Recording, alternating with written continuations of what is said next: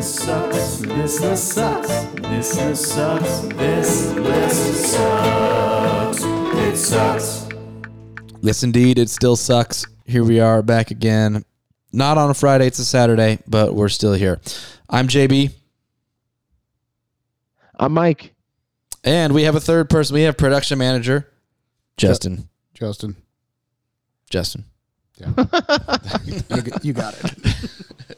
Production manager Justin Jantis is here joining us tonight. He's really mainly here to weigh in for the third album of the night and on. So for the first half, he's kind of just here for the White Claw and the bourbon, which you can see conveniently placed right in front of him. We knew that no matter how many times we wore like shirts with no sleeves or tank tops or anything, we just weren't providing enough ample eye candy. And so we really wanted to bring Justin on so that way the ladies would stick around on the YouTube stream. Yeah, Justin, you did not get the memo about the tank top.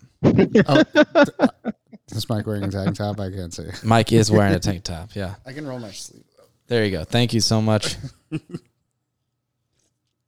We're sorry about that, Flow audience. Now you can see Justin. Fucking get the uniform right, Justin. Jesus. Jesus. Rats. I have some sweet tanks too. Next time. But yeah, we're happy to have Justin here with us again. He is another returning guest. Probably only our second returning guest, I think, so far, actually.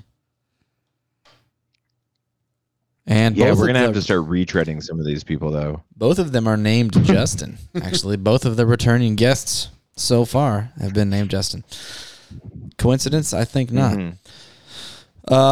I think not either. I was about to ask you, Mike, if you checked out any new music this week, because I think you did. I did. I was bumping the new Vince Staples whenever we started the podcast, and I didn't get a chance to listen to it yesterday, but I am a pretty big Vince Staples fan to begin with, but the new one was really, really solid. I'm definitely going to dig into the rest of it. I'll tell you that much. Although I have been on a heavy fish diet recently, so getting ready for the summer tour, is that right?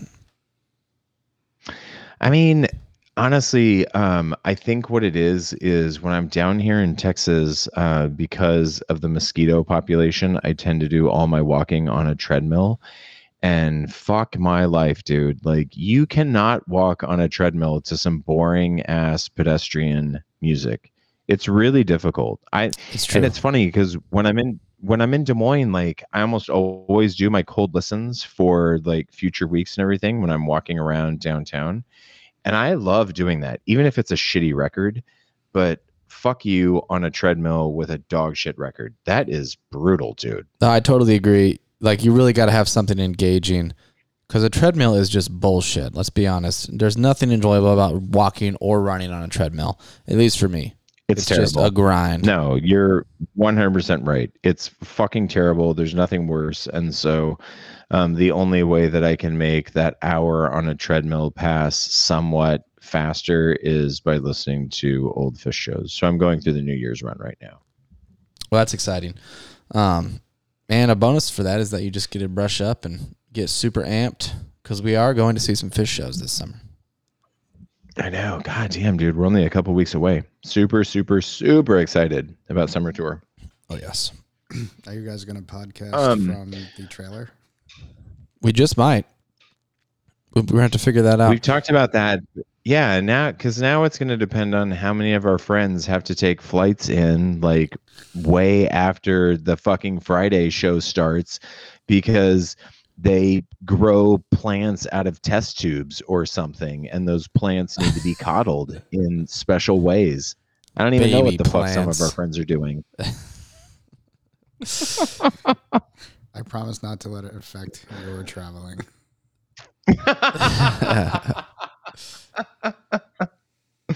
I'm such an asshole. I'm a terrible person. No, but JB, I do want to address an email that came to us from another super, super loyal listener, Linda Brundies. Linda said, "Hi guys, I have to disagree with your comments about Elvis and cultural appropriation. I think they were mostly my comments, but I don't think that you really disagreed with me super hard, JB. Linda goes on to say, I know you aren't the first to make that claim, and he definitely profited from the music he performed. However, keep in mind that Elvis was 21 years old when the album you reviewed came out. He was 19 years old when he went to Sam Phillips' son's studio to record a single for his mom. It was Sam Phillips who reportedly was looking for, quote, a white man with a Negro sound and the Negro feel, end quote, with whom he could, quote, make $1 billion, end quote, then RCA, who continued to promote Elvis's music. Elvis, on the other hand, was singing and performing the music he loved and was influenced by. I love that take. I actually totally agree with it as well. Just because, I mean, yeah, he was 19 years old. There's no way that he was like, look, I'm going to go out there and Linda kind of made this point to me. She was like, there's no 19-year-old that's intentionally culturally appropriating for profit. There's no way that he was And yeah, but like, to be super clear about this too, the whole idea of cultural appropriation, like, that's something from the last 20 years anyway. Like, yeah. If you would have said that shit in 1956, people would have been like, cultural, what the fuck are you talking about, you moron? That's right. It wasn't a thing. So yeah, I get it.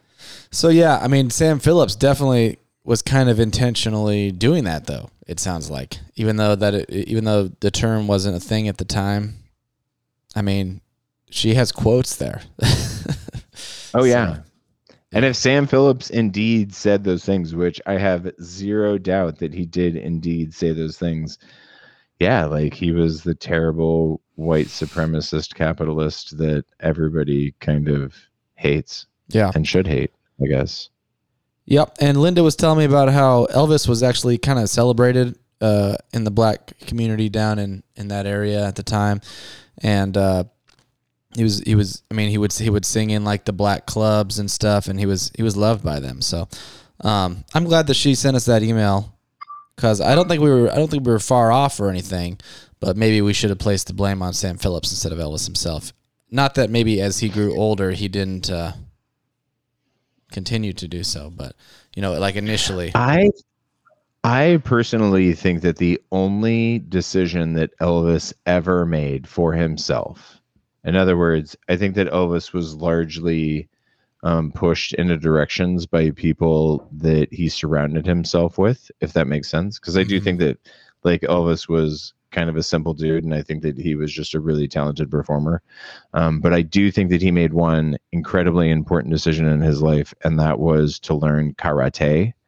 I think that his karate education and exploration was entirely his own, and I think it was the best decision he ever made. Couldn't agree more. I think. I'm hearing about Elvis's karate journey for the first time right now, but I mean, hopefully it was show to come. At least. Oh, fucking Elvis, dude. Guy was a maniac. All right. But yeah. Linda, thank you, though. Yeah, thank you, Linda. Seriousness. And Linda will be coming on the podcast, actually. It's a little down the road. I'm trying to find the email. So it's about 100 albums away. So it's she wants to come on the podcast around number 260. So you'll be hearing from her a little more down the road. And bonus, too. Because when Linda comes on, we're also going to do the bonus show with Melissa Etheridge for her, too. Yep, exactly. I definitely want to do that. We're going to cover a couple records, I think, that night. So rather than just doing one specific, we're just going to talk about the options that they could have selected for the list that were all snubbed. Mm-hmm. Alrighty. All right. JB, did you listen to any new music this week, or were you too busy making music this week? Actually, no. It was a very busy week for me. As you said, I had a couple gigs this week, which is very exciting. The first week that I had 2 gigs since the pandemic.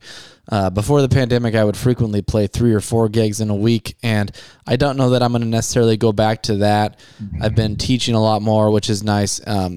So I'll probably, stick to around 1 or 2 a week at the most, I would say. But it was nice to just have that sense of normalcy kind of return. So 2 gigs in a week. That is awesome. I like it. Also, awesome news. If anybody is a big Flaming Lips fan, and if you don't have anything going on New Year's Eve, there's this crazy venue down in Tennessee. It's called In the Caverns, and it's literally like a naturally formed cave down. I don't think it's all that far from where the Bonnaroo site is down in Grundy County in Tennessee. You're talking about But the the Cumberland Flaming Caverns, Lips- right? Yes, exactly. Yep. The Flaming Lips are playing a show there on the 30th, excuse me, and then another show on New Year's Eve on the 31st inside the cave. And I'll tell you what, if there was ever a band that was meant to be viewed inside of a cave on New Year's Eve, it's the Flaming Lips. So if you're a big Flaming Lips fan, you should definitely dig into those tickets and try to go to that show if you can. That's a really cool venue. I had some really close friends that actually went down there to see STS9, which is another band that would be crazy. What? Yes. But they have some weird rules down there. Like they broadcast this, like every concert that they do, it's like a part of a local television series. And like you have to sit in your seat essentially the whole time. Like, I don't think you can stand up at all. And I think this is the case for every show down there. You have like an assigned seat, and they're very particular about getting up and walking out and even talking and things like that. But totally worth it to go down into a cave and see a band play in that kind of crazy situation, environment. So I think that there must be a few different ways to set it up, because for the Flaming Lips, like, they're very particular. Some shows, they say that it is nothing but standing room only. And then other shows, they are very explicit when they talk about seating. Okay. So I wonder if it's up to like maybe the promoter Yeah, it or could the be. venue itself. Like maybe the venue itself decides, fuck, dude, like we can't have these maniac assholes standing up, or, maybe we have to have this many people sitting down or whatnot. But the Flaming Lip shows are going to be unencumbered, which is probably a good thing. Yeah, that is a good thing. Happy to hear that. Yeah. Definitely me a too. venue I hope to make it down to at some point in my life, though. Yes. Yeah. Yeah, that's kind of how I felt about it, and I guess that's why I wanted to bring it up. Is just that, like, there's so many bucket list venues that like the three of us talk about routinely, and some of which I'm excited about knocking off this year. Like the Gorge is definitely a bucket list venue that I'm excited to be knocking off. At some point in time, I'm going to go watch a band play at Red Rocks, and now I kind of feel like I have to go see a band play in that fucking Bat Cave. Yes, it's on the list, and that list Absolutely. doesn't suck. No, but we do have a list that does suck. What do you say? Do you want to jump on in? Let's get back to that shitty list. You want to read All right. 330, Are you Mike? Yeah, that's what I was going to say. Okay, so coming in first this week at number 330 from 1966, the Rolling Stones album Aftermath. Rolling Stone, the magazine, says, the Stones sound mean and jaded on Aftermath, writing bad boy songs about swinging London's overnight stars, groupies, hustlers, and parasites.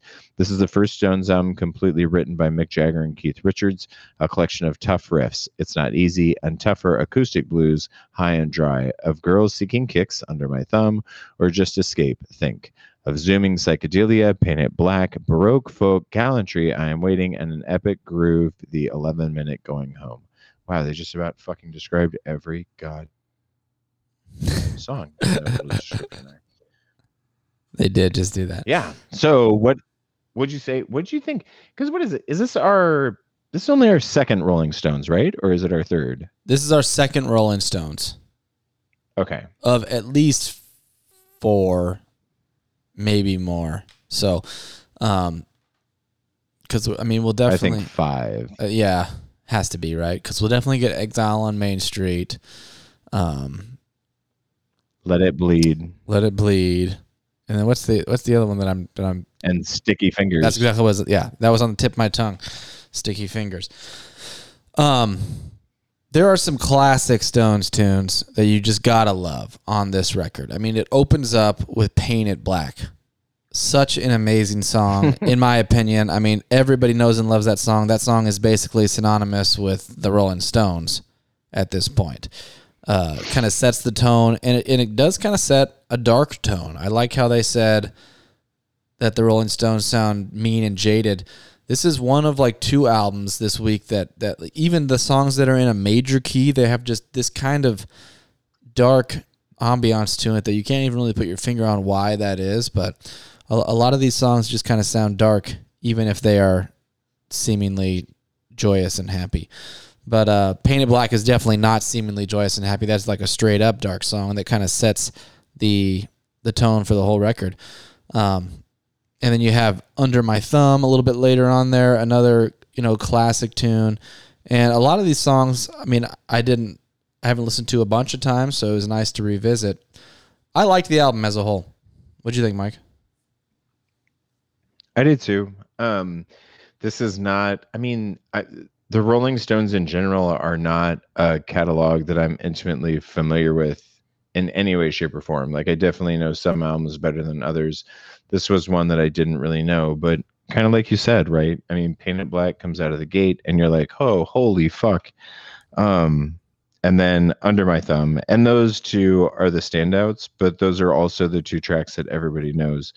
I did get a kick out of Coming Home, which was an 11-minute romp through every different vocal amalgamation that Mick Jagger has to offer, which, listen, dude's super fucking talented, so I'm kind of in. 7 minutes in, I was like, really? Like, this is what we're doing? But then after 11 minutes, I was like, yep, we did that. And I wasn't really all that pissed about it. I'm glad you got a kick out of it. One thing that... Go ahead. Oh, I'm sorry. One thing that I do want to point out about this record that I think stands out is Brian Jones, right? So Brian Jones was like the 5th Stone before Ronnie Wood took over as like the 5th Stone. And Brian Jones is basically responsible for all of like the weird stuff that you hear on here. So even down to the sitar in Paint It Black, like that's Brian Jones. And I do think that when you uncover all of the weird shit that this guy was playing on this record, if you took all of that away, this record probably blows, in all honesty. But he really added a lot of shit to it, I think. I think that it blows is maybe a strong word, but I really like the sentiment of what you're saying. That like those layers that he added in there are indispensable for sure. But to me, when the Stones are together playing, I'm pretty much gonna dig it no matter what. That's a big statement to make, but the Stones just have kind of a certain sound when you put them all together, and you have Mick Jagger singing. It's just they sound like the Stones, and the Stones sound good to me. I mean, it's as simple. It just boils down to that. So, like most of their songs, even if I don't necessarily love the song itself, I don't mind listening to it just because I like the way the band sounds together. But that being said, I mean, there were a lot of really cool layers like that I loved. Like, I assume he did the dulcimer on Lady Jane. Yes. Yep. Exactly. Lady Jane was another highlight of me. That was like a cool little marrying of, it was like folk, but there was also kind of a hint of like either Celtic music or like medieval music. I couldn't even figure out what it was. And it probably was the dulcimer, I guess, but, and then almost like aspects of classical music were in that song. And that was, I thought about the word Baroque, like when those types of sounds came up, like that's what it kind of made me think about. And that was totally Brian Jones doing all that. It had to be. Yeah. For me, Going Home I didn't get it, honestly. Like, that was my least favorite part of the record. It was way too long. And I expected that they were going to do something a little more exciting to, like, when you see 11 minutes, like it's got to be something that changes, right? Like, to make it interesting for 11 minutes. And to me, not this time around, buddy. To me, it wasn't fucking this time around. And I like Mick Jagger, but like his vocal stylings just got abrasive to me at 11 minutes, and it seemed like he was intentionally, trying to mix it up. Obviously, he was trying to make it exciting for 11 minutes, and it didn't work for me. But for some people, it did. JB, I'm curious about Flight 505. Did you hear anything at the top of that song? Like just in terms of the mixing? No. It was the chords, and basically, like right at the very top of that song, there was like this super short satisfaction chord progression that took place in there. It felt like a satisfaction tease, is what it felt like, Huh. but it was just in the intro to the song, and then it spun out. And I thought to myself, "Oh, fucking those assholes!" Like they went back to that, and they're like, "No, dude, this is really good. We got to fucking This could be expand on something way this. bigger." Yeah. Yeah. Exactly. I'll have to go back and listen. I would love to see if I can hear that. But I did make a note about the reason I said the mixing. I made a note about at the beginning, like the piano was super prominent and the rest of the band was like really buried. And then when it kind of jumped into the main groove, it changed and it evened out. But it was really weird, like mixing at the beginning. It was.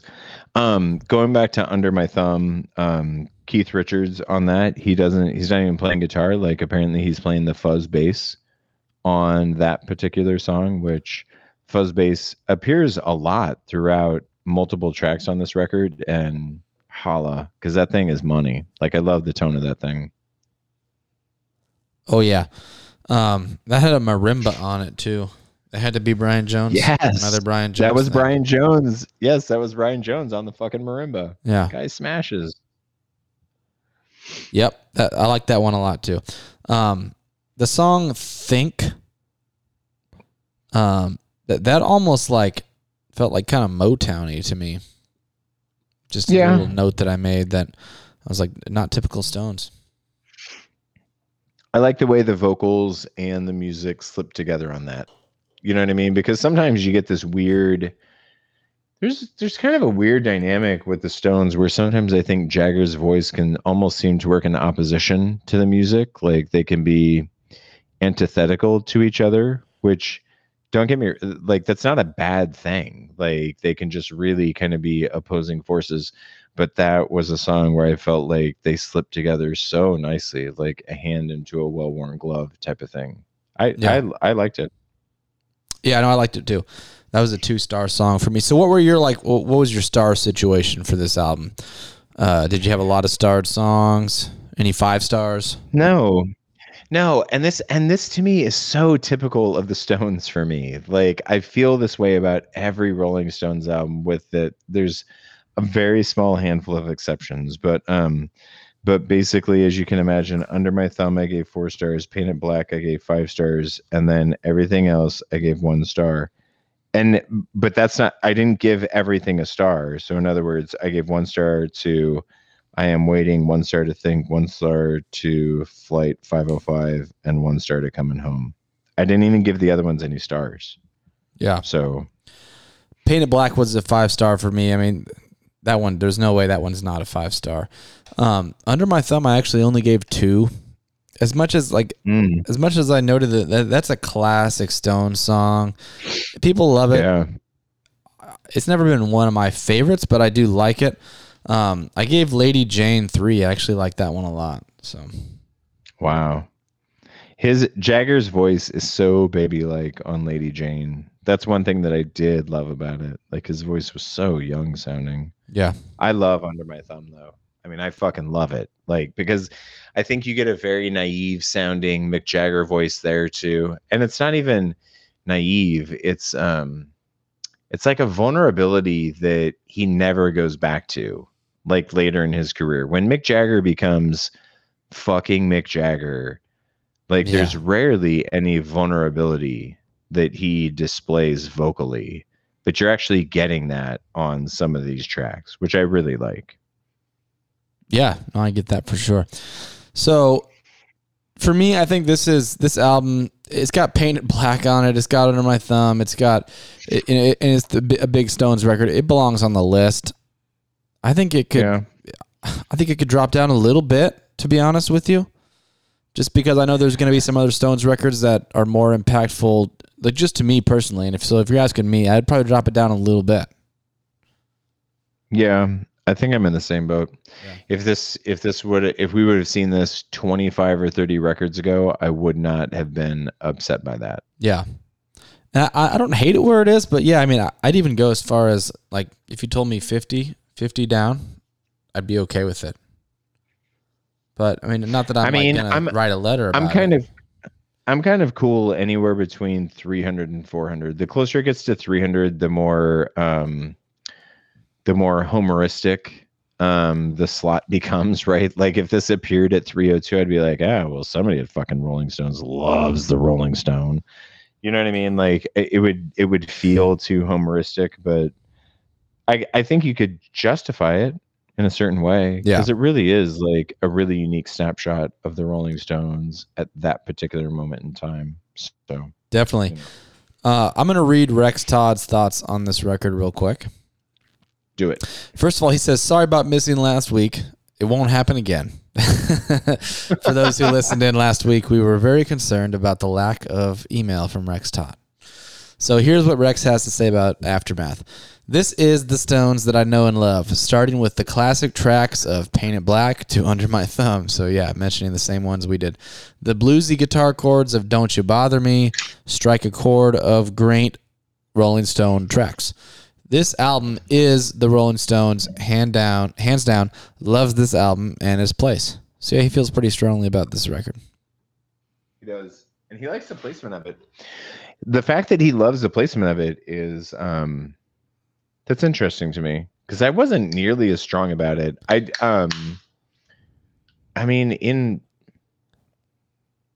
can't disagree with a lot of what he's saying though. Like I really did like this record a lot. I liked it more than what I thought I would. It's very good Stones. So it just comes down to if you like the Stones or not, you know?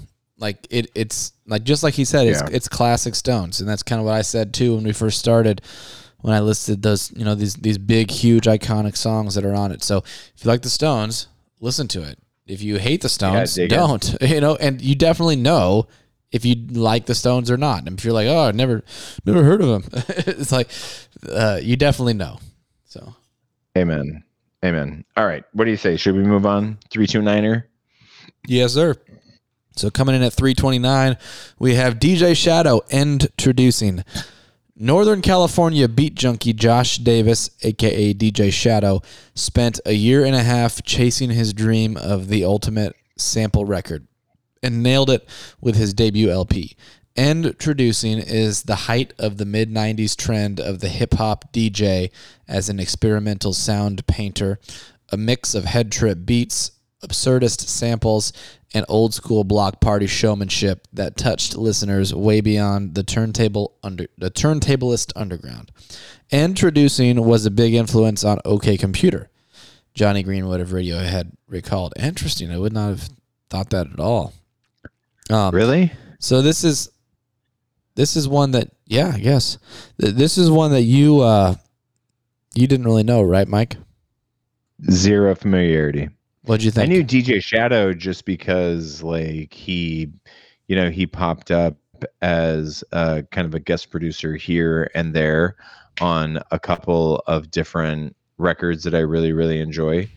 So, I mean, I was familiar with the name, but dude, I'd never dug into an entire release of his, and nor had I ever dug into this. And good God Almighty, I mean, it's special, man.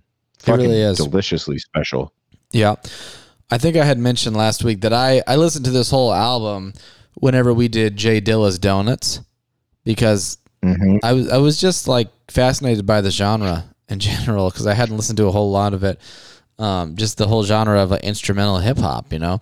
So I kind of went down like a Wikipedia rabbit hole, which led me to basically, like, I don't think he was like the very first person to ever do this, but he kind of defined this genre. DJ Shadow did here, like with this record.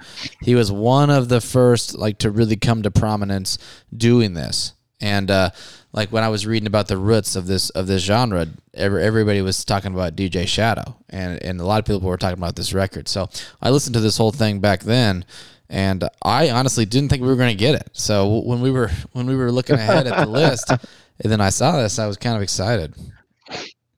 That is exciting. So when you discovered it because of Jay Dilla, I mean, was it one of those records that you listened to once or twice, or was it one of those things that you winded up? I mean, how many times did you go back to the well before it popped up on the list? Once or twice. Yeah, it wasn't like it became one of my top favorites or anything, but I definitely dug it. And Yeah. I was just kind of listening just to several other artists because I really love Jay Dilla. That was like one of my favorite discoveries from the list. Not like my top, but I wasn't familiar with Jay Dilla. I'd heard of him, but I wasn't intimately familiar with that Donuts record, which I ended up really, really loving. So. Yeah.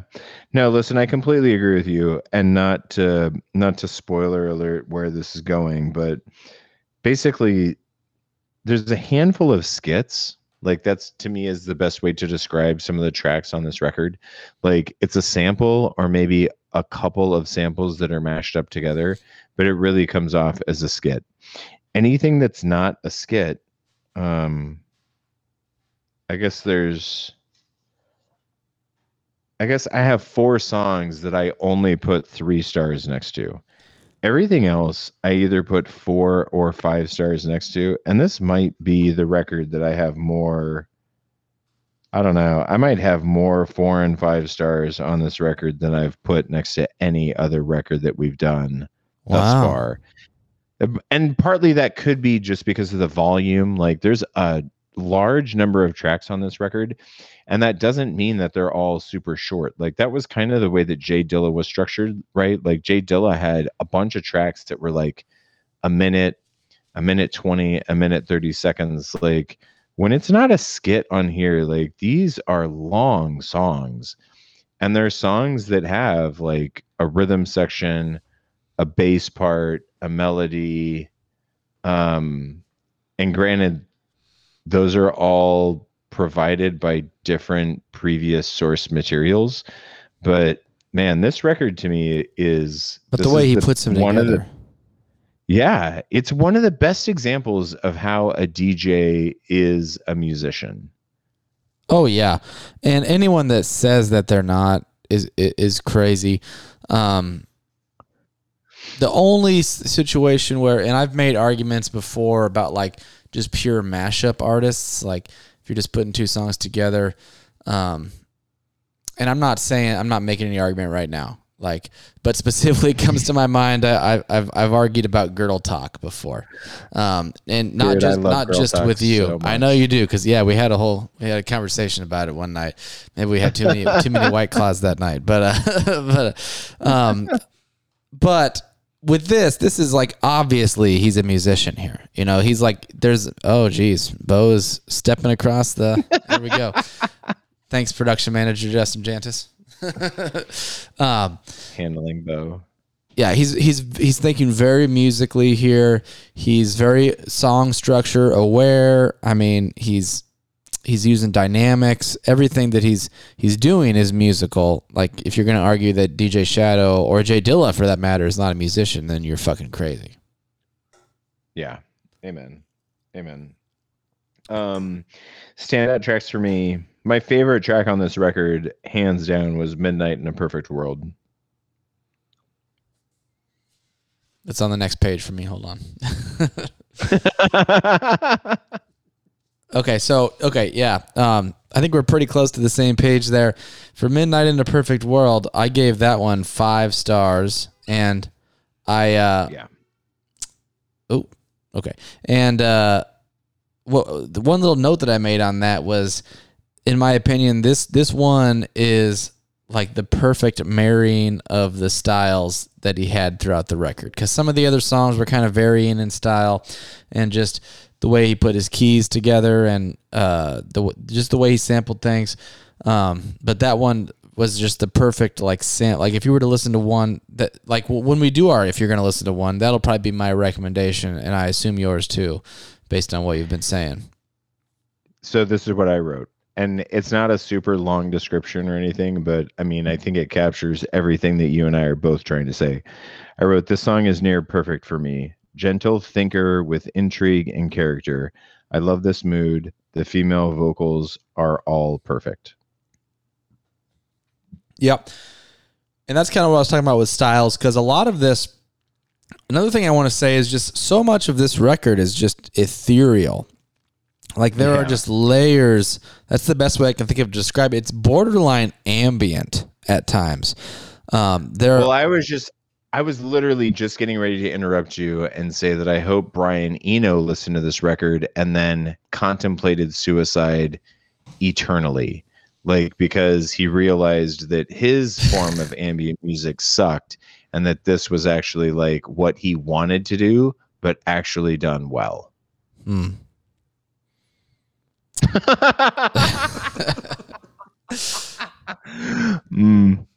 I think Brian Eno's probably doing okay and happy with his output. Fuck you, Brian Eno. Yeah, Mike does not like Brian Eno at all. The only thing he hates more is Roxy Music.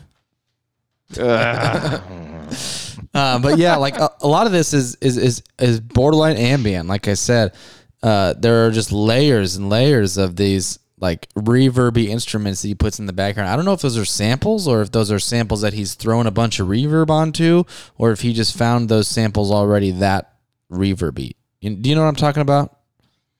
Yeah, but I don't think that he tinkered with any of his samples. So then he must have just found all these kind of ethereal background noises from records and put them behind, because a lot of this is very vibey and, you know.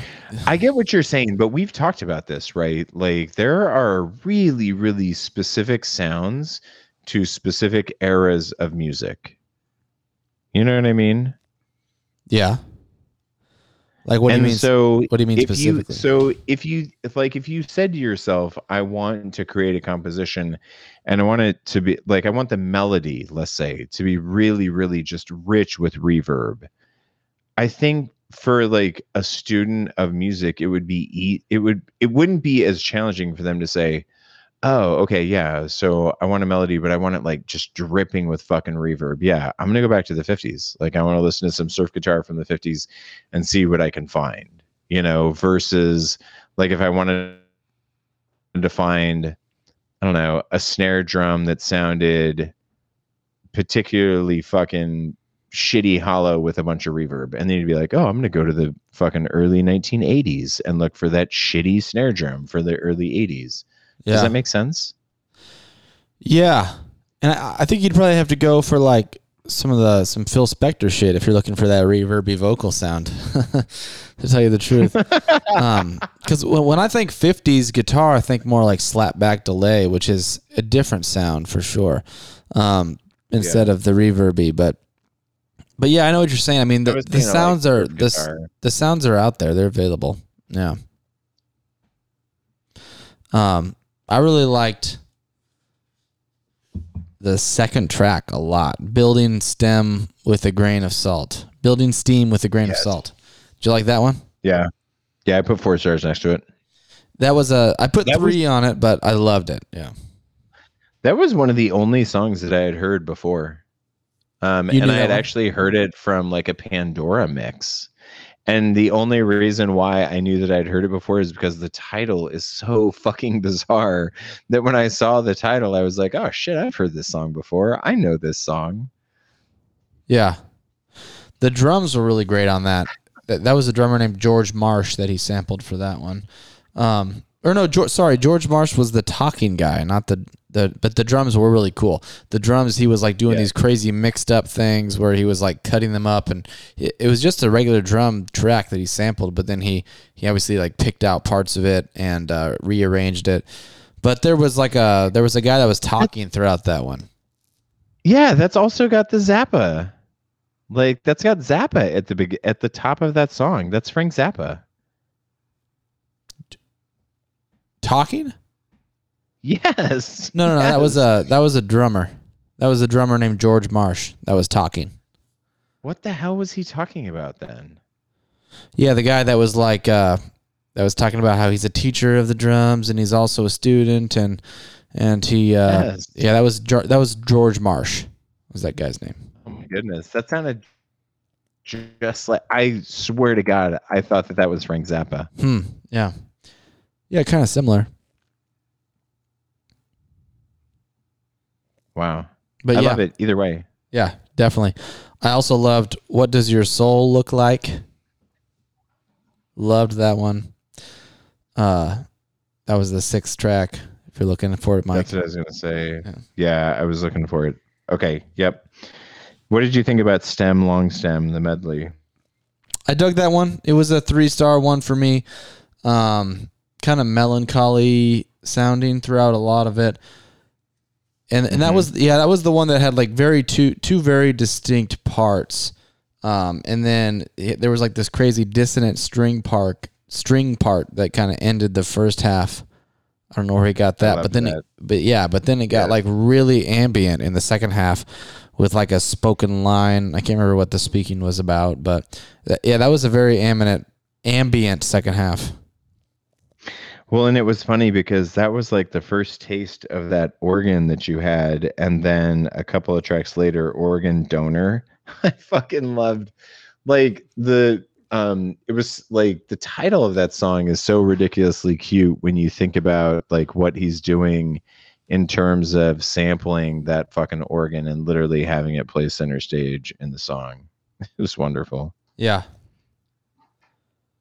Yeah, and that was like I loved the organ sound that came right after there was like a little interlude at the beginning of Organ Donor, and it was like a funk band. Do you know who that was? It almost sounded like James Brown. Who was it? Dude, I have no clue. It might have been James Brown, dude. Have you found any good resource for trying to uncover like what all these samples are that these guys use? Like on this album in particular, or just in general? Yes. I mean, in general, but specific to this album too. I mean, I want to say there's like a website called Who Sampled Who or something like that. I think you're right. Whosampled.com. Yeah, there's a website called Who Sampled. So I'm sure you could figure it out via that. Yes, I have no doubt that you could.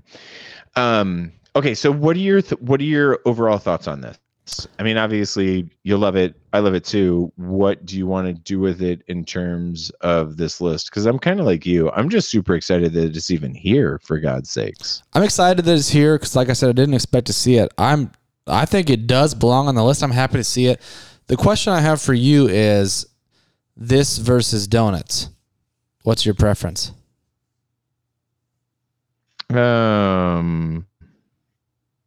I think they're mutually exclusive of each other. And I would probably prefer, I probably prefer this one. I mean, if I just go by my own goofy ass star ranking system on here, and I know that I gave a ton of stuff on Donuts, like a bunch of stars. I don't think I gave nearly as many though as I did on this. Yeah. For me, what about you? I think I would say Donuts. And I loved this, but Donuts is a really special record. It just kind of goes back to like the influence thing, because this was kind of one of the first, this was basically like a genre defining album here. And Donuts was several years later, when there was plenty of this kind of music going on. So I probably enjoy the music on Donuts a little bit better, personally. But I did like this a lot. But again, that's saying a lot because I loved Donuts, like really, really loved it. So, and I love this too. But I think if I had to pick one, which I think it's a comparison that can be made, just because it really is kind of not like a limited genre, but I mean it's all sampled hip hop, basically instrumental. You know what I mean? Maybe they have different styles, but it's all the kind of the same idea. It's a similar concept. It's just I think it comes down to what's the targeted end result, right? Because Jay Dilla's targeted end result, I think, is quite a bit different than what DJ Shadow was trying to do, and that might be why you kind of take Donuts over Introducing. Whereas I'm gonna gravitate a little bit more towards what I think DJ Shadow is trying to do with Introducing. But either way, both are great albums. I love the fact that both of them are on here. If anything, I like the placement of where DJ Shadow is, and I'd probably like to see the two a little bit closer together by moving Jay Dilla up. And that's kind of why I brought that up, is because that's my question is about the placement versus Donuts. I would definitely like to see Donuts moved a little bit further up. maybe even ahead of this. So, and I don't hate the placement of this at all. Like, I think it's appropriate. But yeah, great record. I mean, for hip hop fans out there, you probably don't know this one. I feel like a lot of people don't know this one. So get out there and check Introducing Out for sure. Absolutely. And with that being said, Rex Todd says, I'll give propers to Rolling Stone for this pick. Excuse me. I'm surprised they had the pinche huevos for even knowing about DJ Shadow. I love this album. It's pretty incredible to listen to. It's a multiple listen album. Multiple. I just made that word. Yeah, I just made up that word. Fuck off. I listened to this album 19 years ago and it still holds up. The mixes, fade-ins and outs, breakdowns, the choice of instrumental selection is just nothing short of a mad genius. Still love it. It's a perfect spot for this album. Boom. Rex loves it. I'm glad to hear it. Boom. I am too. Okay. All right. Should we do it? Should we move on? Let's do it. So At this point, really, this next album is why Justin wanted to come on. Really, I wanted him to come on. JB asked me to come on. By he wanted to come on, I mean that I asked him and he said, I guess. So Justin's joining us reluctantly tonight to discuss 328. You want to read off 328, Mike? Yes. 328 from 2013. Justin Jantz's favoriteest album of all time, Vampire Weekend, Modern Vampires of the City. Right. Justin said in text message to us, on Halloween 2012, with their new hometown New York subsumed in a blackout, Vampire Weekend went on late night TV to play an atheist reggae jam called Unbelievers, dressed as skeletons. It was a perfect introduction to Modern Vampires of the City, a record that darkened their buoyant indie pop as Ezra Koenig sang about moving beyond his post-college years into something scarier and weirder, hitting a cloudy peak with a beautifully worried Dylan-esque travelogue, Hannah Hunt. Justin, that was really, really poetic, what you wrote about Vampire Weekend. We appreciate your take on that. Maybe you could expand on that now. I obviously did not write that. But no, I guess when JB said that, or when we heard... Mike, a little bit closer. Sorry, Justin. No, that's fine. Yeah, so I guess we were talking and said that Modern Vampires was going to be on the podcast this week, so I had invited JB over to come listen to the vinyl. Because I do enjoy the record. It's not my favorite record of all time by any means, but, I really did kind of, this came out in 2013, and that was sort of the time, for me, when I started looking for some new music. I had been, just throwing so much Fish and Grateful Dead in April's face for so long that I think she was kind of ready for me to start, going out and finding some other things. So it was I think Daft Punk, the Random Access Memories came out around that same year. Some new Spoon was coming out, like The National and these guys. So it was kind of my exploration phase, and this, I don't know, this record kind of sat with me. This is one you kind of hit upon and really, and you liked a lot. Yeah. Random Access was this same year? I believe so. That's exciting because we're gonna hit that one at some point soon on this list. I guarantee that one's on here, right? Wouldn't you think so? It is. I know for sure. You know for sure it is on there. Yeah. Is it north of 100? That I don't know, Mike.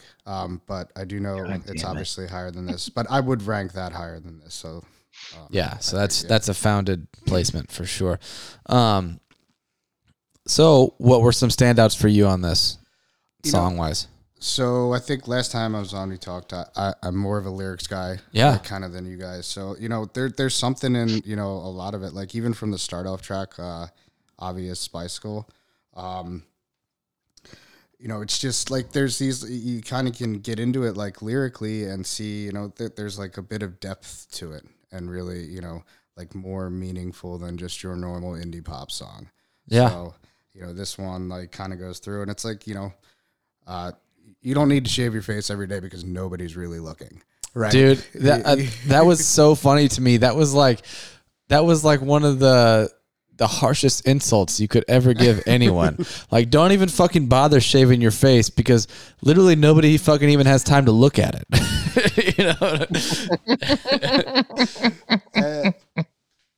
Had me thinking about hip hop beefs. If you said that to a rapper you were beefing, they'd be like, Oh, that's fucking harsh, man. That's cold, brother. That's cold. But yeah, no, like really good lyric though. I totally agree. What else you got? From this one in particular, there was one other thing that I did really sort of appreciate. Right, so it says, while the sun's coming up, cover ground, right? And if you find some love for these clowns, turn around, right? So, like, going through life and things like that, you know, there's a lot of things. Like, get up early, do your shit, like, go about life, but, like, stop every little bit to listen and, you know, maybe gravitate towards some people, but not everybody, you know? I like it, yeah. Which song was that from? Track 1, Obvious. Oh, that was from Obvious Bicycle. Yeah. What the fuck does that mean, Obvious Bicycle? I don't know. Yeah, I have no idea. Do you know, Mike? No. I don't think anybody knows. Like, so much of this was so far over my head. Yeah, I totally agree with what you said, Justin. And let's preface this by saying that I do like this album, but there's also like the pretentious aspect with a lot of this for me. Like a lot of this comes across as like I'm just gonna make my whatever my message is. I'm not gonna boil it down. I'm gonna do the opposite. I'm gonna make it as convoluted as I possibly can, so that I can sound really smart. And I mean, I'm sure the guy is really smart, you know, but there's that aspect for me. But again, like I prefaced it with, I like this album, and there are some good lyrics that I really like, and the ones that you listed off, there's fantastic. I don't feel that way about those, you know. I mean, I agree. I think it is very pretentious. It's forward, and you know, but there's like that little bit of beauty in it because it's so raw. Yeah, and you know, matter of fact in a way. Yeah. In music wise, is super easy to listen to. Super easy. Like, yeah, there's no part of Vampire Weekend that anybody could legitimately bitch about. Ezra has a great voice. His lyrics are, I think, at times confounding, but then at other times, like, I think they're really revelatory, and that's cool. Like, there are some songs on this record that are really, really good. Unbelievers is fantastic. Diane Young is really, really good. I loved Everlasting Arms. Listen, I think it's really, really good. Is it the fucking 328th greatest album of all time, though? That seems crazy to me. As good as this record may be. Yeah. That's something I kind of thought about a lot this week. And I have to say, like, there were a lot of good records this week. The song that I had stuck in my head the most of any record this week was Unbelievers. Just that whole hook. Really? Is this the fate that half of the world has planned for me? Like, I literally couldn't get that out of my head all week. You know, it's a fantastic chorus. It's really, really well written. And because that was my immediate reaction too, and not that I've strayed that far from it, but I started thinking, like, because again, like, I've argued a lot about the style or the content versus impact kind of thing. Obviously, there's not a whole lot of impact that this album has had at this point. Maybe some, but you know, you got something to say about that? So, I mean, and going like back to like the whole, you know, like this point in time, like I was looking for new music and stuff. This actually, a few songs, Unbelievers, and maybe a few other ones that I won't name because I don't know exactly, but this is what you hear like on the loops and stuff along with Daft Punk. Like that Random Access Memories, like if you're out and about in a loud bar and you listen for the background music, this is on much, much more than you think. This is it? Yeah, no, I believe it for sure. But yeah, I mean, the content of this is a good fucking record. And I started thinking, like, how many of these records are on this list just because of who they are? And like, if this record was recorded by some artist that we all knew, but it was exactly this record back in like the 70s or something, would it be on the list?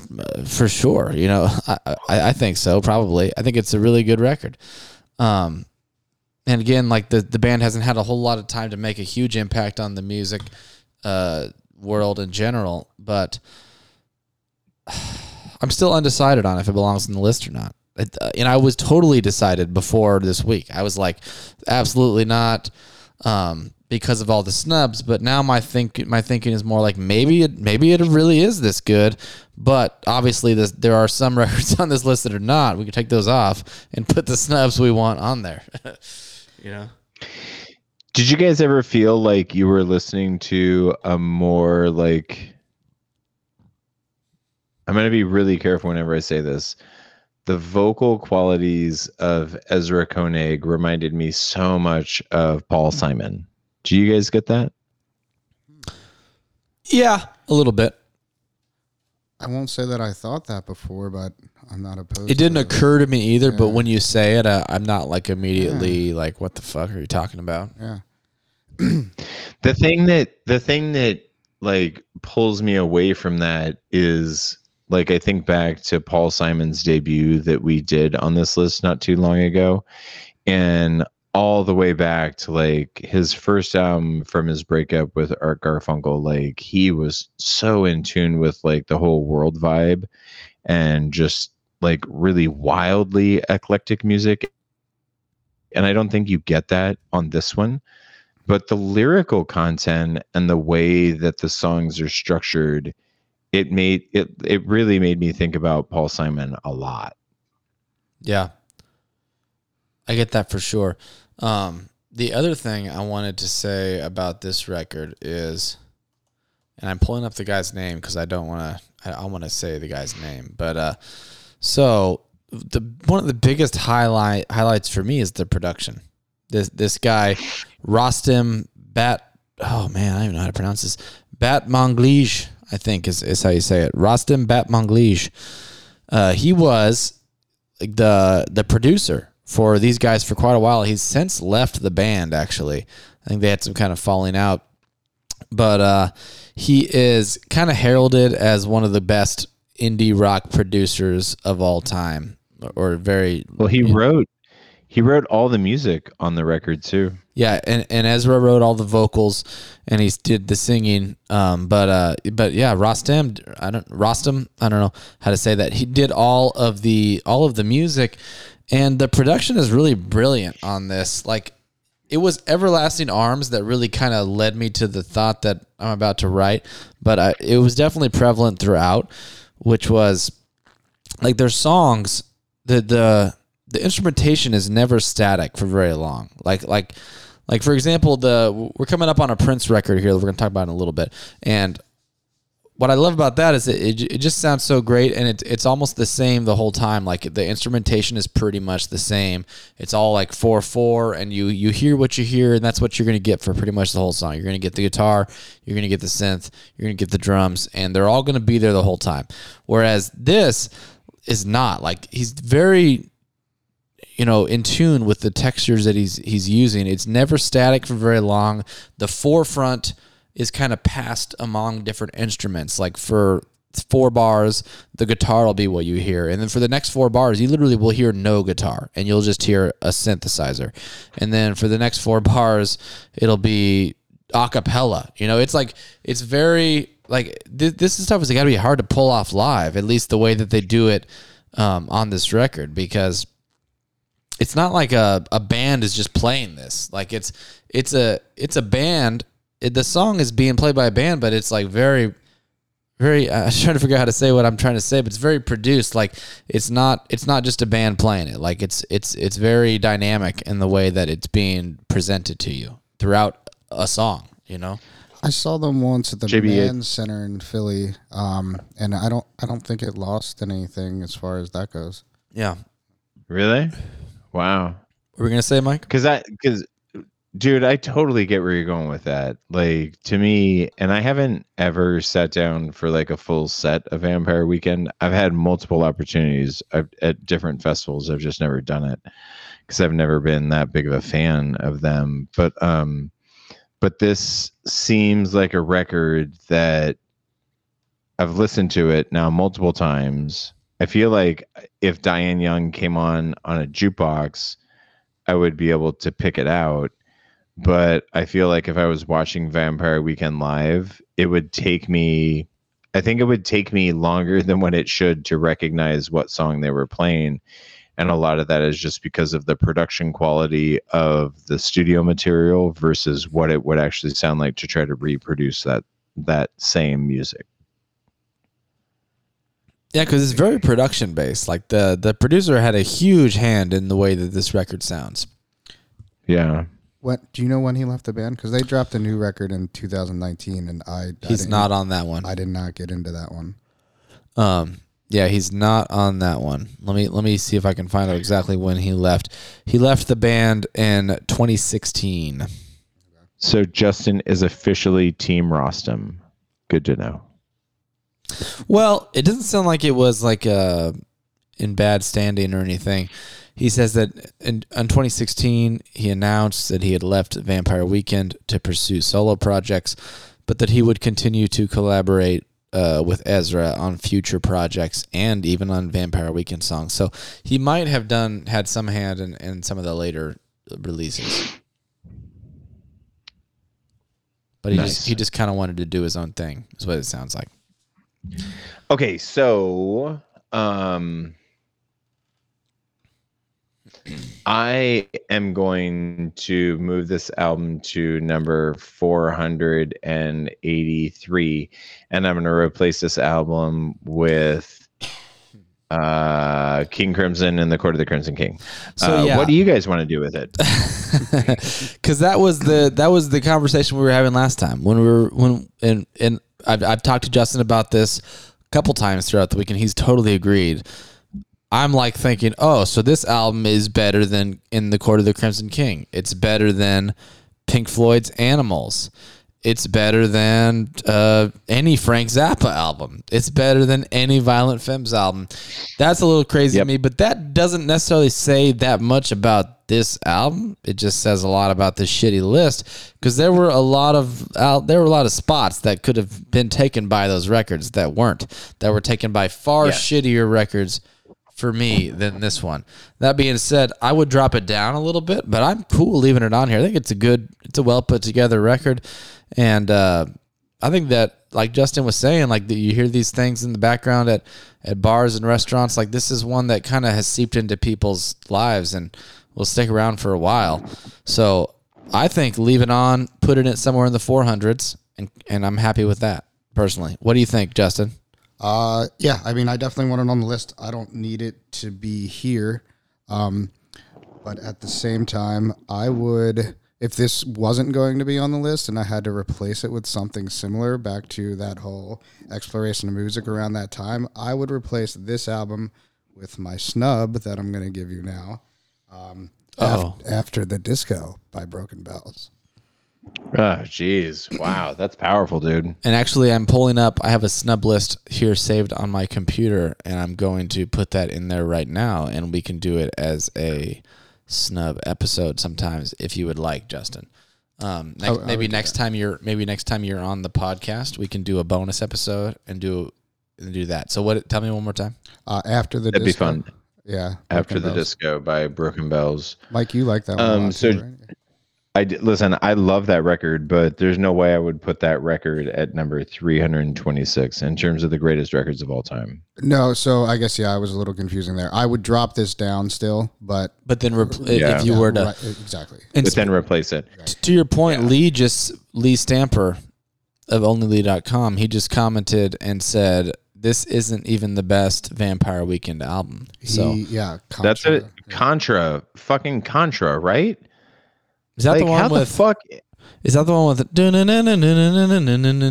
Yes, Horchata. Fuck yeah, dude. Yeah, dude. Contra is a fucking ripping album. Like, if this was Contra, I don't even know that I would bitch that much about it, because Contra is so much fun, like so much energy, but I don't know, man. This felt like a goober.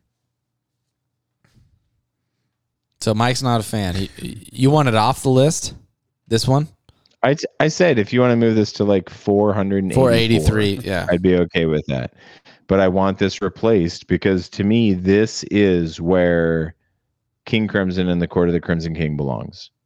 Like low 300s. Or higher for me. for King. I think that's the most glaring snub we've encountered thus far. Is in the Court of the Crimson King, and honestly, in terms me, of history, right? In terms of like musical history and significance of how music changed. yeah, I mean, and even in terms of just content, I mean, it's a fantastic record. I almost love every single song on it. You know, I know, it's crazy. and honestly, for me, that's more like that's got to be north of 200, maybe north of one. I thought you were going to say that. Yeah.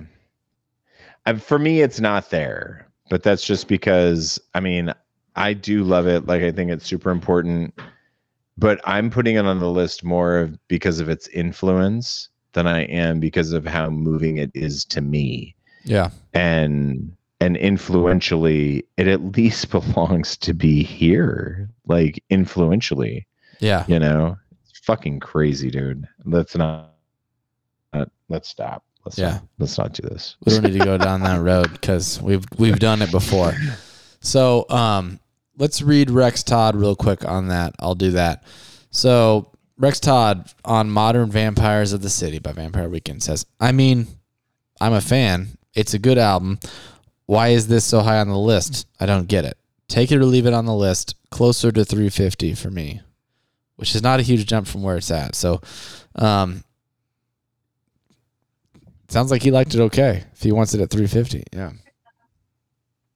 Yeah. Which is fine. I don't hate people that have that opinion by any stretch of the imagination. I don't hate that at all. Yeah, I mean, I honestly, I'm super glad I listened to it. I did add it to digital, and I'm gonna revisit it. I like it a lot. But just the list thing was a bit of a challenge for me this week. But I think I kind of came around, and I'm cool putting it in the 400 somewhere.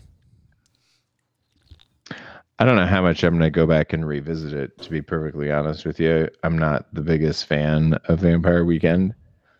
It wasn't bad, though. It was a good record. Any final thoughts, Justin? No, I guess I like Contra better. I didn't bring that up because I thought that this was your guys' first experience really with Vampire Weekend in general. Pretty much for me. I mean, I knew that one song, but Okay. Yeah, I don't know. Thanks. so you think I should check out Contra? Sure. Okay. You familiar with you Contra, should check Mike? out Contra. Yeah, you are familiar with it? Okay, cool. Alrighty, well, let's move on, guys. Justin's going to stick around for the rest. He went ahead and listened to the last couple records as well, right? Boom. And he's prepared. So 327 is The Who, Live at Leeds, our second live album on the list. Faced with the impossible task of following up the grand statement of Tommy, spoiler alert. Fucking spoiler alert, you dickheads. In brackets after Tommy, it says C number 190. So we got that coming up. Them. The Who just cranked up their amps. Rather than wade through 80 hours of American shows for a live album, Pete Townsend claimed he burned those tapes in a huge bonfire and selected a concert at the University of Leeds in England. Live at Leeds is a warts and all live album, including an accidental clunking sound on My Generation. There's no finesse, just the pure power of a band able to play as loud as it wants to. What'd you guys think about Live at Leeds? Should we make the editorial comments now? It's worth making the editorial comments. So I merely made notes on the original 1970 release of Live at Leeds, which was not anywhere near the entire concert. I did listen to the entire concert, and so I am certainly familiar with it, and I'm ready to talk about the whole thing. But I do think that it makes sense to say that there have been just multiple versions of this particular release done. And most of the ones that you can find on streaming services are basically of the entire show. And which I is do cool think, and worth checking out. and yeah, I think we're in the same boat. I listened to the whole thing, but took notes on the main album. And I do think the album that was put on the list was the OG album. I think that's what they indicate, the 1970 release. So I think that that's what they are doing is they're putting the original release, which is only 6 songs. It's just a vinyl, 2 sides, and I think that's what they are asserting to be in this position on the list is that version. So yeah. And to be clear, that version is fucking really kick ass. Yeah. Okay, like it's unfucking believably good, and I don't like the Who. Like I actively dislike the Who because I do think that Peter Townsend is a creepy fucker. Like I think that he had child porn on his computer, and if you have child porn on your computer, you're a creepy fucker. So wait, what? Fuck you, Peter Townsend. I don't know anything about that. Jesus, dude, just do some Googling later. Okay. Google Peter Townsend child porn later. It's a terrible thing. But what I do want to talk about is fucking John Entwistle. Holy shit, dude. Talk about John Entwistle. Holy shit. I'm so glad you say that because that was like, God damn oh my God, like every other note in my entire page is about the bass. Like almost Holy every fuck. other note. So fucking good. By far the highlight of this live album. Amazing player, amazing bassist. The choices that he made throughout the songs were just perfect. He's so bold. Love it. Amazing. I feel like an asshole because I've played bass since I was in 6th grade in junior high school.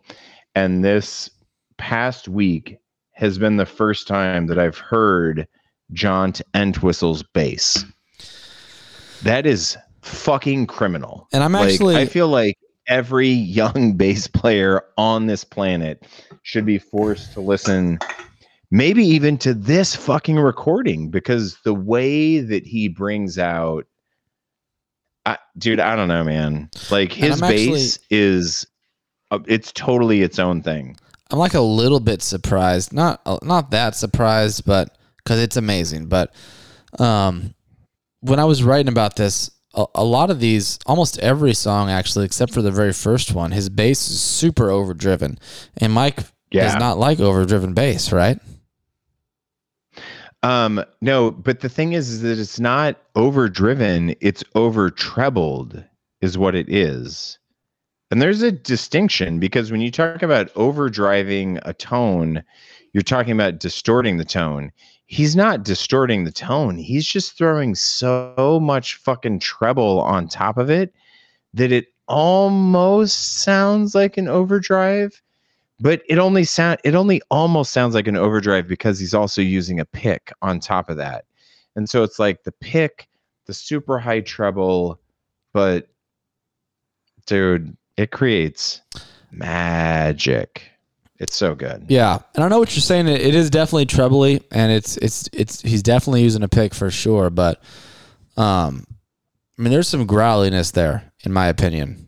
I know. I think it's definitely a little bit overdriven. I think he's using a tube amp that he's pushing the limits on, and it's breaking up for sure. Like no doubt. I know. And I love it. But I didn't think you were going to. I even wrote down, I was like, overdriven bass. I love it. Mike won't. That's what I wrote down. No, man. But that's what's crazy is like, even what you described, though, what you described was a player that's literally pushing the equipment harder than what he should if he wants it to sound really clean. Does that make sense? Whereas like the thing that I hate is the artificially overdriven bass tone. Yeah. Where they're literally like throwing a bass through a fucking overdrive pedal. That I despise. But that's two kinds of... really actively despise that. There's like two kinds of overdrive, right? I mean, there's the original overdrive was just the fact that they did not have loud enough amps or any way to amplify so they were an amp overdriving the amp. on accident. In 1970, there were bass overdrive pedals. They had that option. And they also had ways to mic up amps. So, I mean, I think there was something intentional about his tone here for sure. But... I think there was too, but I'm going to say it was the miking and like the way that he set that amp up. I'm going to believe he was a purist. I think he was a genius. Whatever helps you sleep at night, Mike. I know. I'm gonna go with it. Plus, like, listen, dude, John Entwistle died the most rock and roll lifestyle of all time.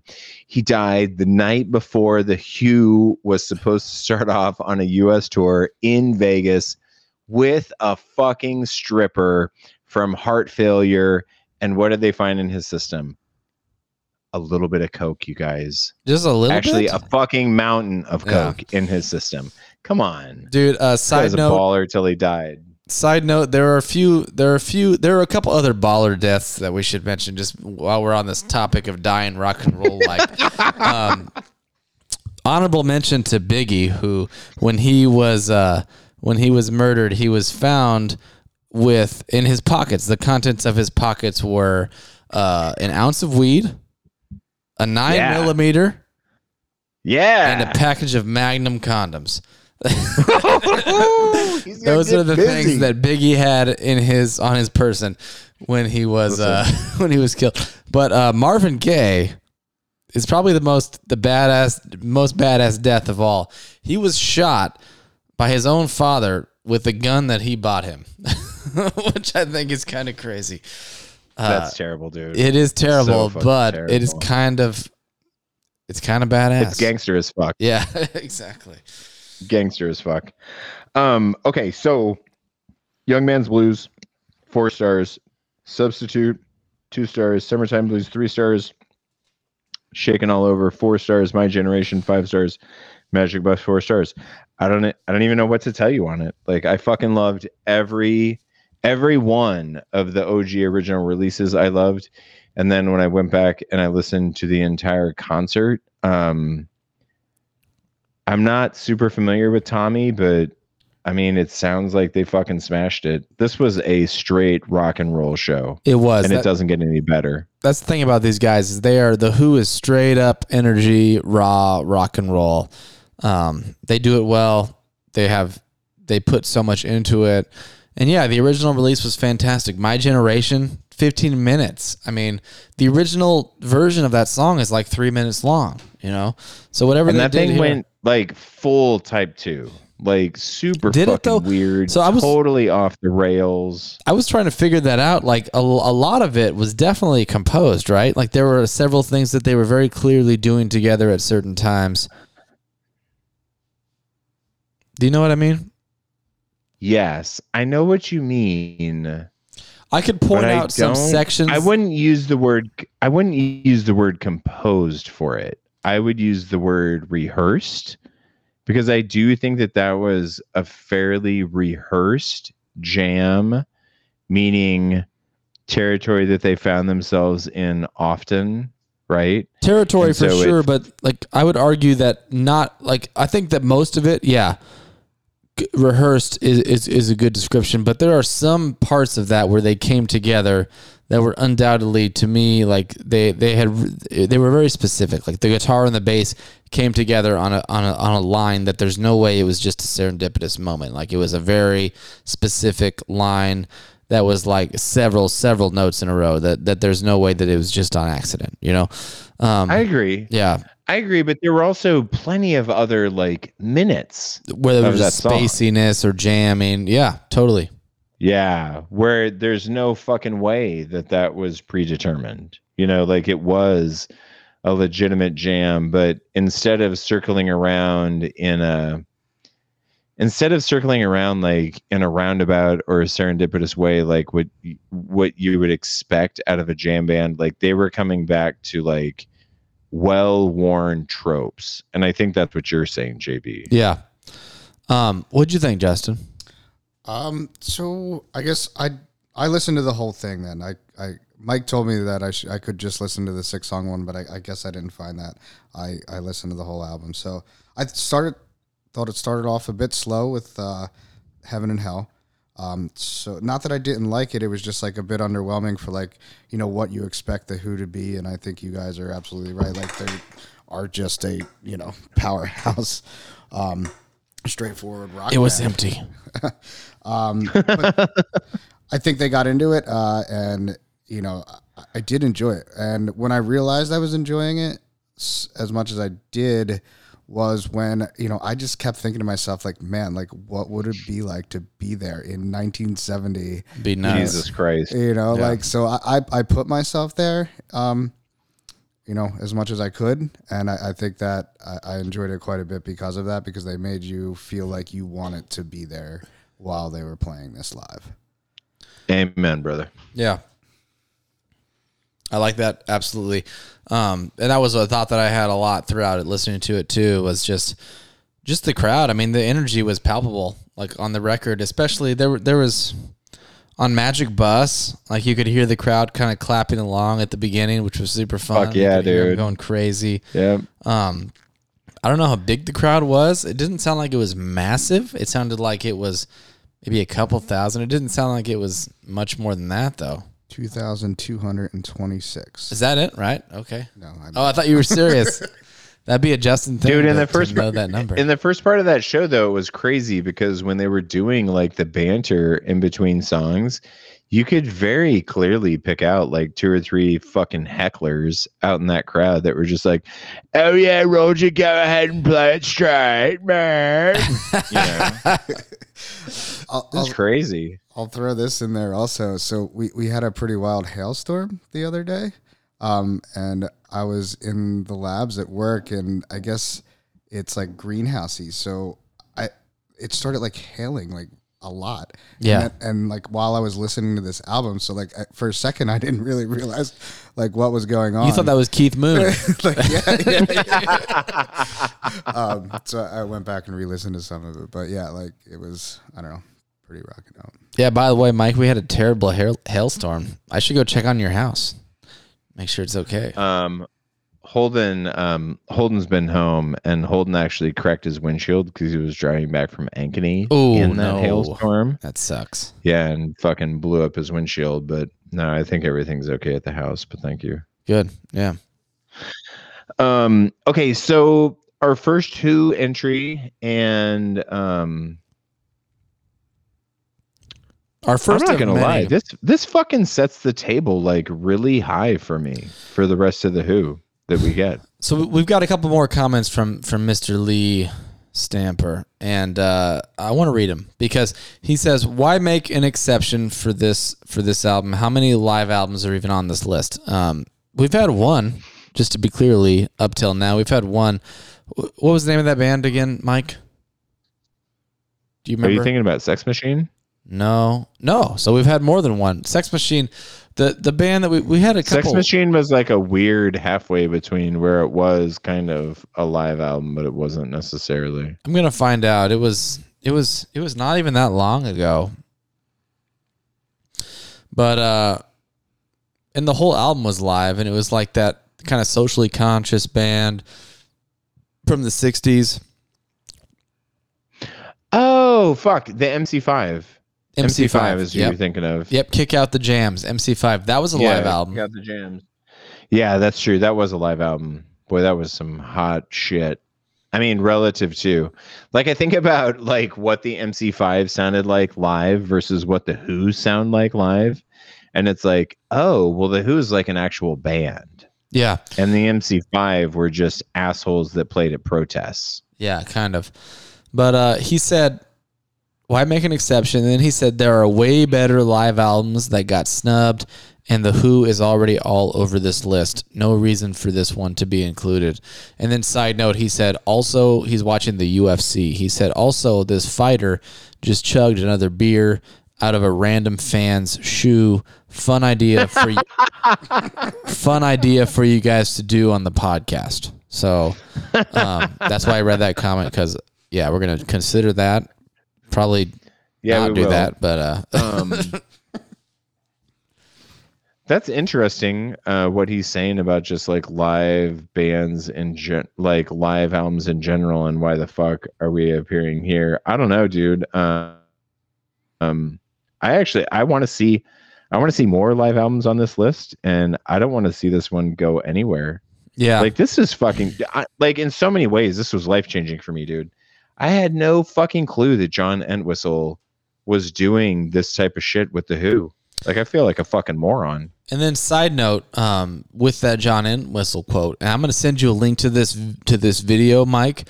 I would play it on the podcast if we could, but unfortunately we would get taken off. But I'm going to send you a link right now, Mike, and those listening should look it up.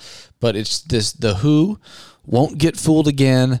John Entwistle's isolated bass live. So it's just an ISO track for his bass. And I think I just sent you a link. So check it out. And anybody that's listening that is interested in this, look that up because it is really something special. He starts off really, really slow and he just fucking goes off. And it is nice. Nuts. So he's a hell of a player. What are you going to do with this? Do you want to move it up? Do you want to move it down? Do you like it where it's at? Where are you at? I like it where it's at, and I'm kind of on the same page with you. I wouldn't be opposed to seeing more live releases. Like, I don't want to just see like random live recordings, but albums that bands put out as live. As productions, but they happen to be live. Like, for example, like Europe 72, something of that. I wouldn't mind seeing that on here. That would almost criminal to it's fucking crazy to think that Europe 72 is not on this goddamn list. It's almost like if you were going to put any Grateful Dead, you might as well not do Working Man's Dead. You might as well not do American Beauty. You might as well just fucking do Europe 72 because that's a much better picture of what the Dead did in their career. Thank you. That's like, if you honestly, I would replace, if you wanted to say, well, but the Grateful Dead should have more than one. Okay, then fuck you. Live Dead, and then Europe 72. Yeah. And you would have a really amazing picture of the Dead from basically inception through, call it like the late 70s, early 80s type of phase. Yeah, definitely. So whatever. But yeah, I'm cool with it on the list, and I think it's in a good position. And I like The Who personally. They're not like my favorite band, but I wasn't bummed out to listen to this at all. So I'm cool. What do you think, Justin? Roger Daltrey also on this record. God damn, dude. Like, Daltrey did some crazy, crazy shit during the show. That dude he did was well. Super talented. Yeah, good singer for sure. Yeah. I do want to read Rex before we jump into the last album of the night, which is going to be the most exciting for Lee Stamper. Rex said about Live at Leeds from The Who, this is a beautiful snapshot of the classic sound of The Who. The vocals, the bombastic guitar tracks of Pete Townsend send this album into the stratosphere. This is the one thing about this record that stands out above everything else. This is a definite vinyl purchase for the collectors. Great spot for the album. So Rex dug it. And listen, I dug it too. And I love that Rex was pointing out Pete Townsend, but in all honesty, fuck Pete Townsend, and JB is off taking a piss or something. So he doesn't even get to refute the fact that I get to say John Entwistle is the fucking total stud MVP of The Who over Pete Townsend. And I know that you agree with me, Justin. I did like the bass after we talked about that. That's sort of what I paid attention to. Dude, I'm telling you, if you go back and listen to that album again, now that I've made such a big boner about it, if you go back and listen to that album again, you're gonna have a really fucking hard time not paying attention to what he's doing on the bass. Right. Because it reminded me so much of Phil Lesh. In all honesty, like, it's like a more aggressive. It's like it's like a more aggressive but more mainstream version of a bass that will occasionally carry a melody. Okay. Yeah. And that's the key, right? Like, the fact that like Lesh would kind of drive the melody sometimes with his bass, and that's what Entwistle was doing to me a lot on this recording. It was special, man. Super, super special. I enjoyed it. I had trouble placing it though too.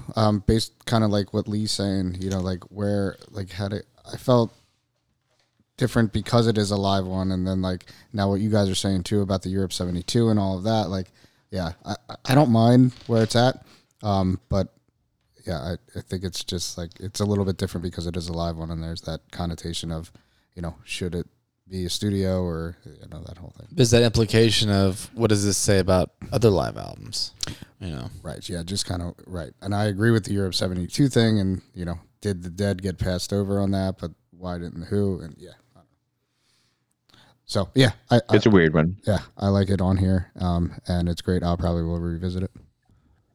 All right.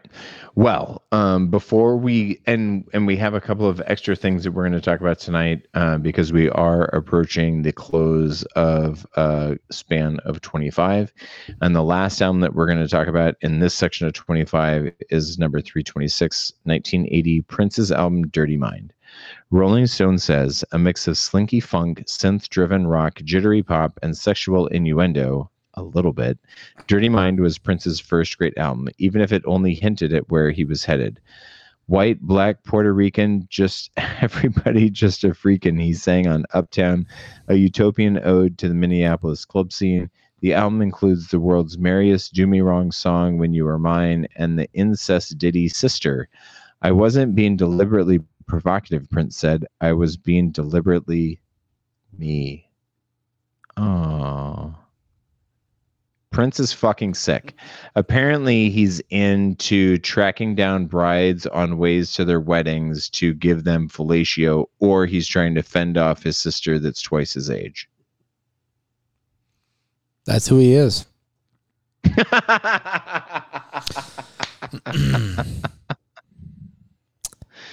This might be the filthiest fucking album since Luke Skywalker, son.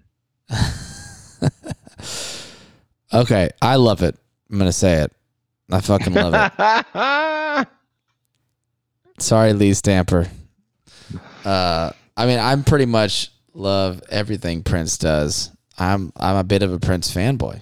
I'm not ashamed at all to say that.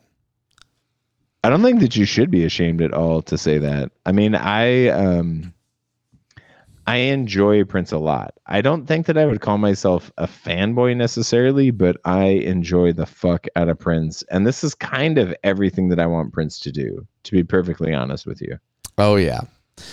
And our friend Lee, again, of onlylee.com, he's talked a couple times throughout the week about shitty drum machines. And I have that quote up here, actually. Read it. I had said earlier this week that I was today that I was procrastinating, and Lee's response to me was, here, I'll summarize it for you. Shitty drum machines, boring beats, okay guitar, sex words. Saved you the time. Saved you the time. I got quite a kick out of it. See, I love the drum. I think first of all, it's not all drum machines, I don't think. Correct me if I'm wrong, but I feel like there's some actual kit on this record. But the drum machine songs, honestly, they work, I think. And also, I have an argument against that. Like, you got to consider the time. This was the 80s. Like, everybody was doing it. You know, he's just using the tools of the time. Like, it's not like this is a uniquely Prince thing. This is, he's kind of going the way the wind's blowing at the time.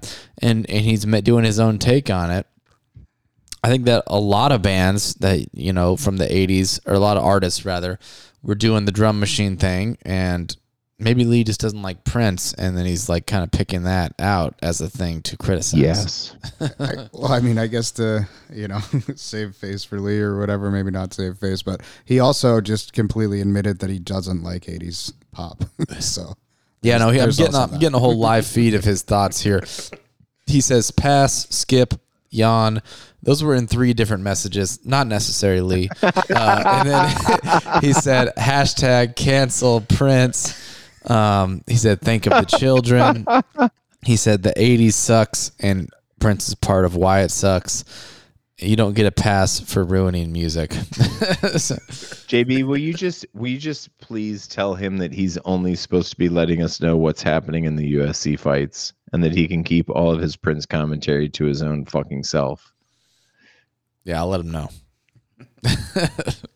Son of a bitch. This album is it might be the most fucked up, lewdest thing that I've ever listened to in my life. Specifically Sister, man. Like, a lot of this I didn't even think was, it was dirty, it was risque, but like, Head is a song about fucking getting and giving head. Like, not that really outlandish. To me, I don't think so. Like it's just a human. JB, wait a minute. Time out. Except for the fact that I get it because, he's like, this was a major record label in the 1980s that literally released a song that was about fucking blowing loads on wedding dresses. Okay, when you put it that way, Mike. But anyways, But the problem is that's like one line from the song. We're like, oh shit, did he really just talk about that? And they're like, yep.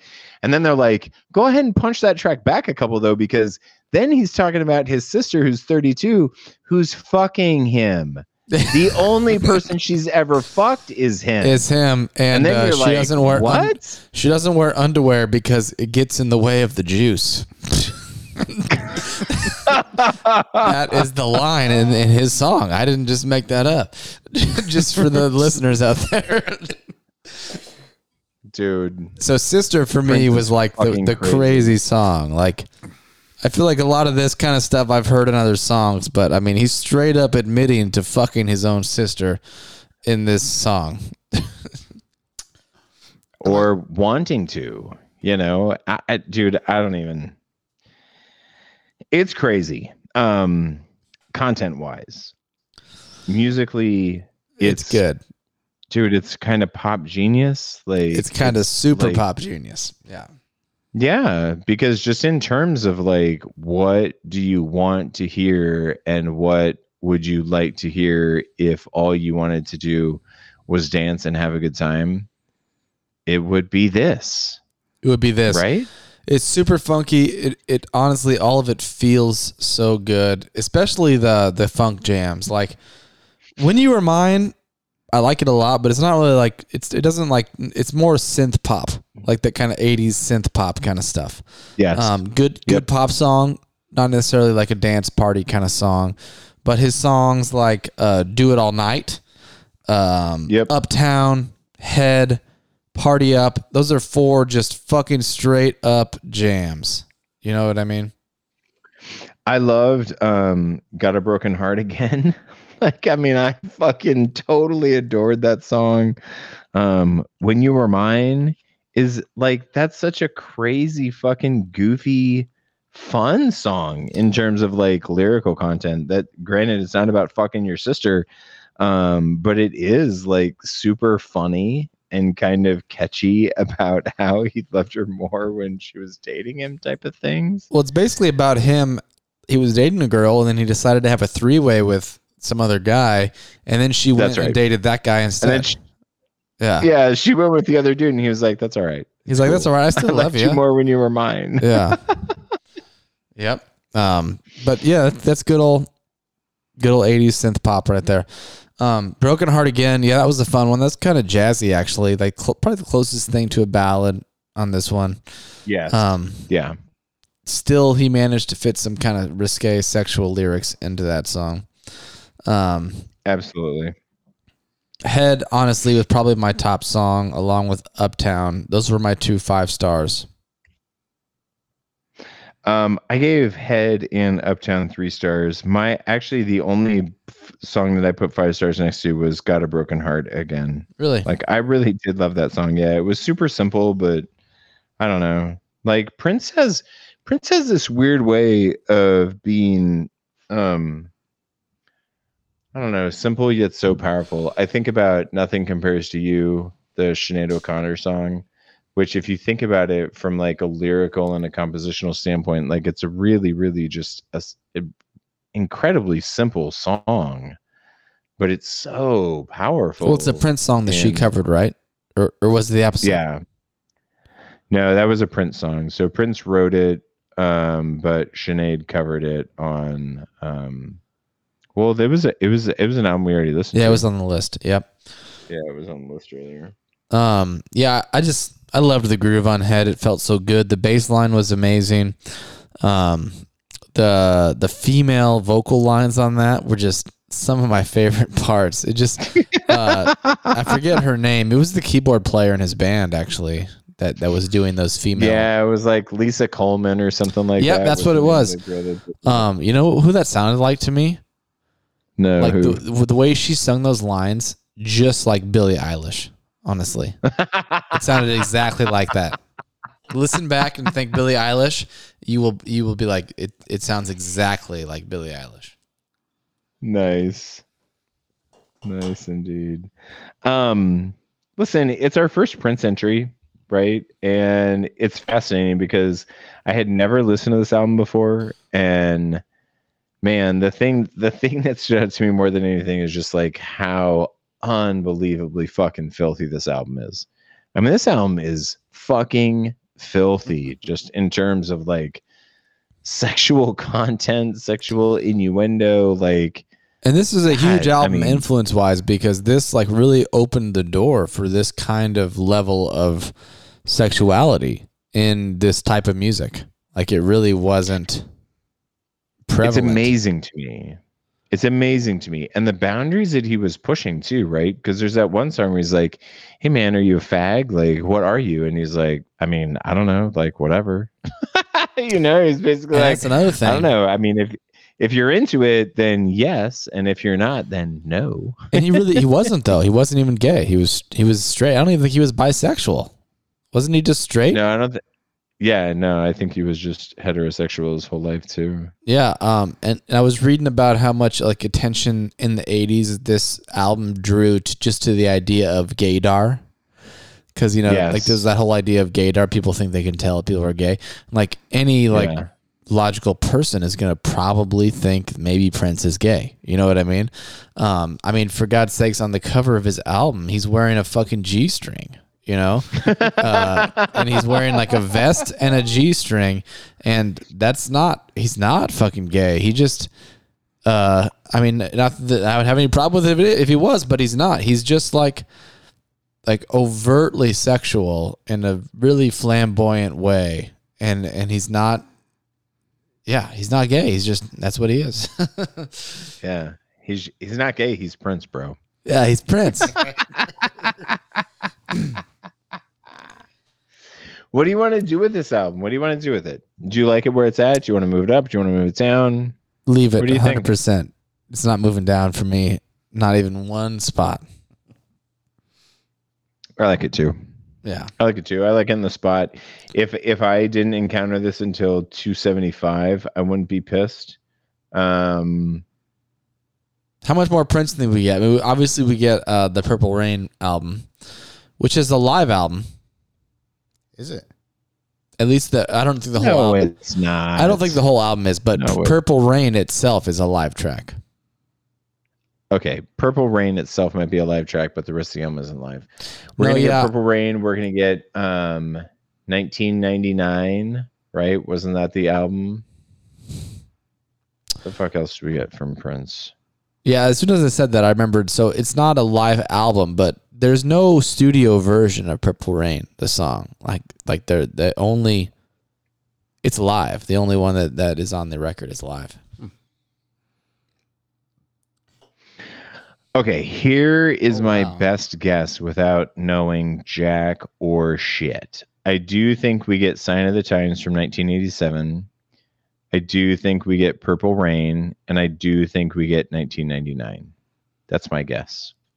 Purple Rain, Prince and the Revolution is definitely on there. It's probably top 100. Don't say it, but don't give us any spoilers, Justin. Do you want to know? That's got Let's Go Crazy on it. Fucking Purple Rain is so good, bro. Purple Rain is amazing. It's gonna be top 100, right? Yeah. Fuck, you it's got When Doves Cry on it. Fuck yeah, you. dude. Yeah, that's that's top 100. It's top 100. For sure. It's top 100. It's probably top 50. No, let's not get crazy. Sign of the Times, though, dude. Sign of the Times is nothing to fuck with. It's probably top 5, bro. Wrong. It's a double album, too. It's probably number 1.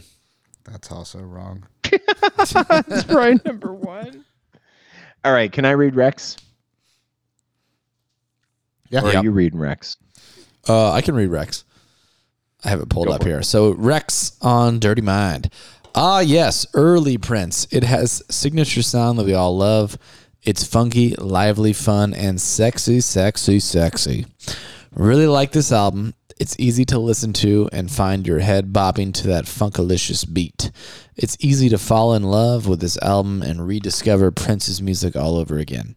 Rumor is that Prince has recorded over 50 to 100 albums in his lifetime and only released the albums he wanted the public to hear. So That if sounds like some crazy fucking conspiracy theory shit. no, actually, I think he's right. Like I remember reading about this.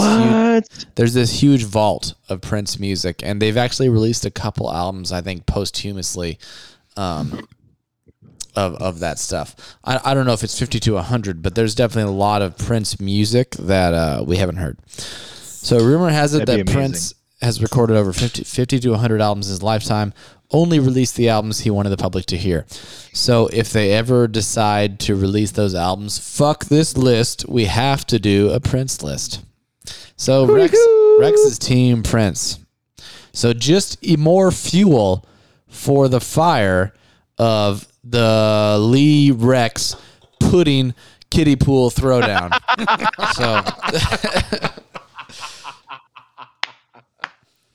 So we can't wait for that. The fucking pudding match just got way fucking hotter, son. Way fucking hot. We're gonna play this album when it happens too. We're gonna play Prince. Oh yeah, while dude. Rex Sister and fucks you up head in the on pool. repeat. Honestly, like we got to start deciding who we're gonna like. We got to make bets on this. Lee versus No, let's Rex. let's not make bets. Let's just start selling tickets. Like all tickets are only MVP, VIP fucking tickets. It's gonna be a tight house. It's gonna be really, really tight. It is gonna be packed, and I'm taking bets for whoever's out there that wants bets. Hit me up.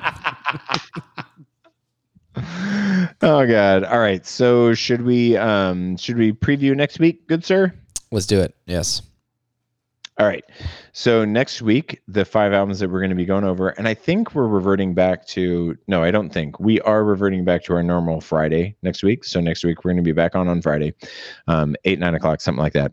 At 3:25, we're going to be talking about the anthology released in 1993 from Rhino Records of Jerry Lee Lewis, All Killer, No Filler.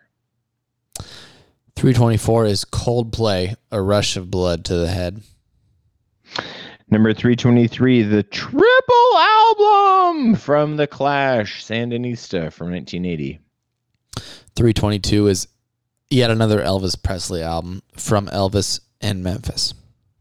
Oh, hunga, hunga, hunga, hunga. And number 321 from Lana Del Rey, Norman fucking Rockwell from 2019. Yep, and side note, we will have another guest next week. We will have Mr. Riley Rath returning next week.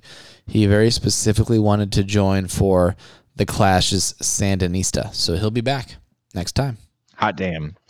Okay, so we are at the end of a break of 25. Yes, sir. So JB, what do you like, dude? Out of the last 25, like what's your number one? What's your biggest standout over the course of the last 25 records that we've gone through?